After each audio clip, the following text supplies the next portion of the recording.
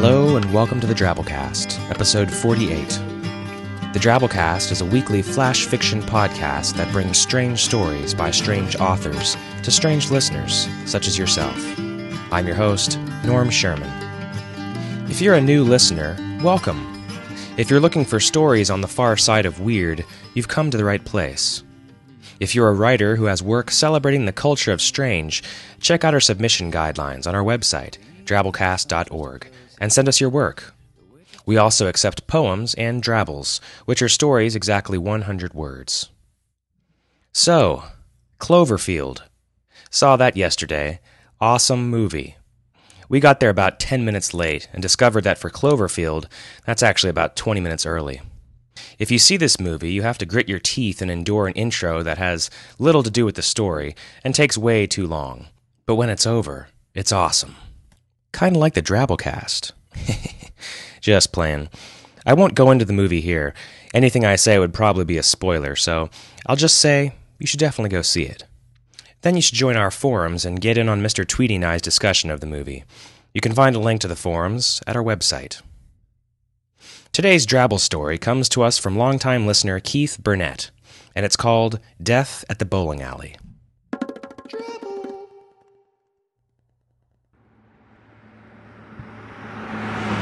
At first, I think my windshield must be dirty, because it looks like Death just walked out of the bowling alley and is going to the skating rink. A double take confirms. The Grim Reaper is going to the skating rink. I watch him close the distance, wondering if maybe some poor kid just took a nasty fall. My eyes never leave him, until he turns his head to meet my gaze. I quickly snap my head back to the front, just in time to see my car smash into a stopped 18-wheeler. Death smiles and returns to the bowling alley.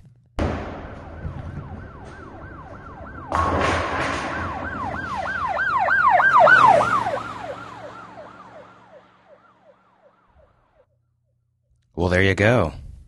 There's your quasi-paradox for the day. What do you call the Grim Reaper when he smiles?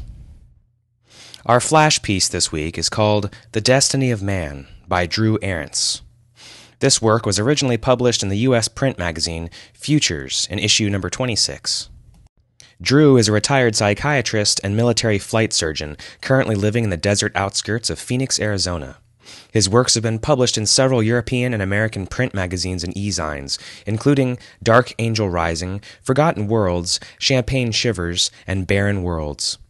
So, without further ado, The Destiny of Man by Drew Ahrens. I'd like to talk to you, son, about the destiny of man. We have a few minutes left before our walk is over, so let's talk, man to man. I've meant to have this discussion with you for a long time, but, well, you know how it is. The time never seems quite right.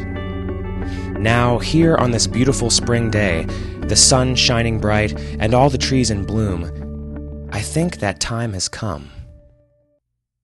I know what they teach you in school, Bobby, but don't let anyone tell you that the human race isn't the greatest, most glorious of all Earth's creatures. Man achieved dominance of the world. We came to rule over all the animals because we had the superior mind. That superior intellect enabled us to take charge of our existence and control our destiny instead of being slaves to it. First, we walked upright, and then we, alone of all God's creatures, developed the capacity to think abstractly on an infinite variety of subjects. We learned to make fire and to farm the land. We built tools of iron and cities of concrete and steel and became the undisputed masters of this planet. Only man has written books. Only man has built cities. Man alone can do something as simple as speaking to his fellow men. Don't let anyone tell you differently, son. We were, and we are, the highest creatures of Earth. What, son? Why aren't there any birds singing in the trees? Well, they weren't allowed to return this year. As you know, those birds... Yes, they were pretty, Bobby, but please don't interrupt me while I talk. Those birds ate worms. And of course that isn't permitted anymore. Well, no, naturally the birds didn't know any better. They were only animals, after all. They couldn't reason. Only human beings can do that. What?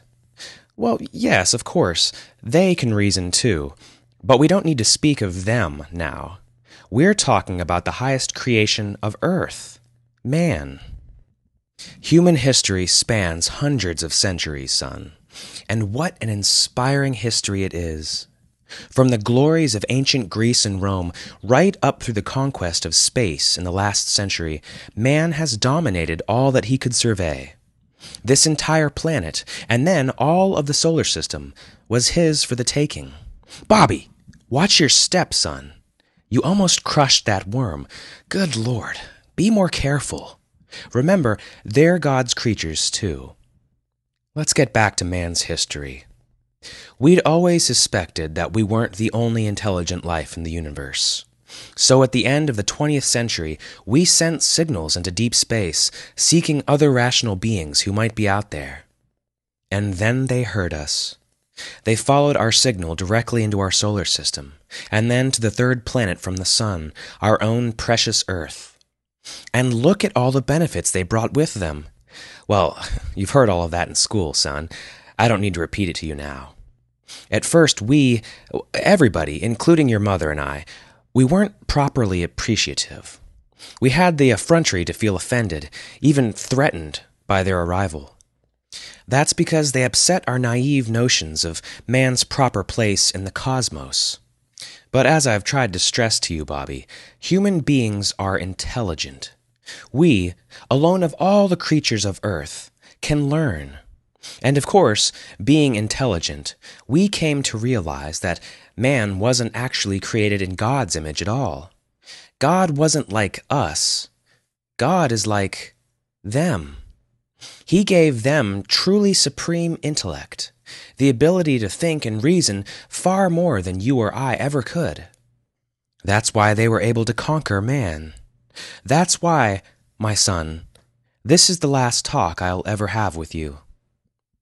We're coming to the end of our walk, son. All of these high officials here in the park, all of these worms, are waiting for you. You should consider yourself very honored, Bobby. Of all the children in our town, you, along with a half-dozen of your schoolmates, were chosen to be their feast. You and your little friends waiting over there were individually selected to sate their hunger. Please stop it, son. Don't look at me with those horrified eyes as if I've betrayed you. Once the High Council has made its choice, your mother and I had no choice but to consent. It would have been unseemly if we tried to protest, and you'd have been taken anyway.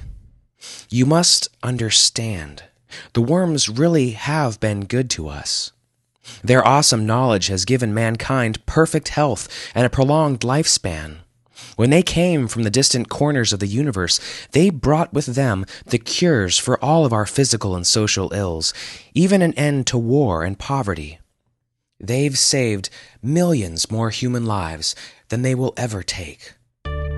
As a result, we now die so infrequently that, well, unlike their primitive earthly relatives in past ages, they don't get nearly enough corpses to eat. So they must have occasional sacrifices, like you, Bobby, in order for their species to survive. And now we must serve them. How else can man continue to fulfill his destiny as the greatest of all beings ever to spring from the earth?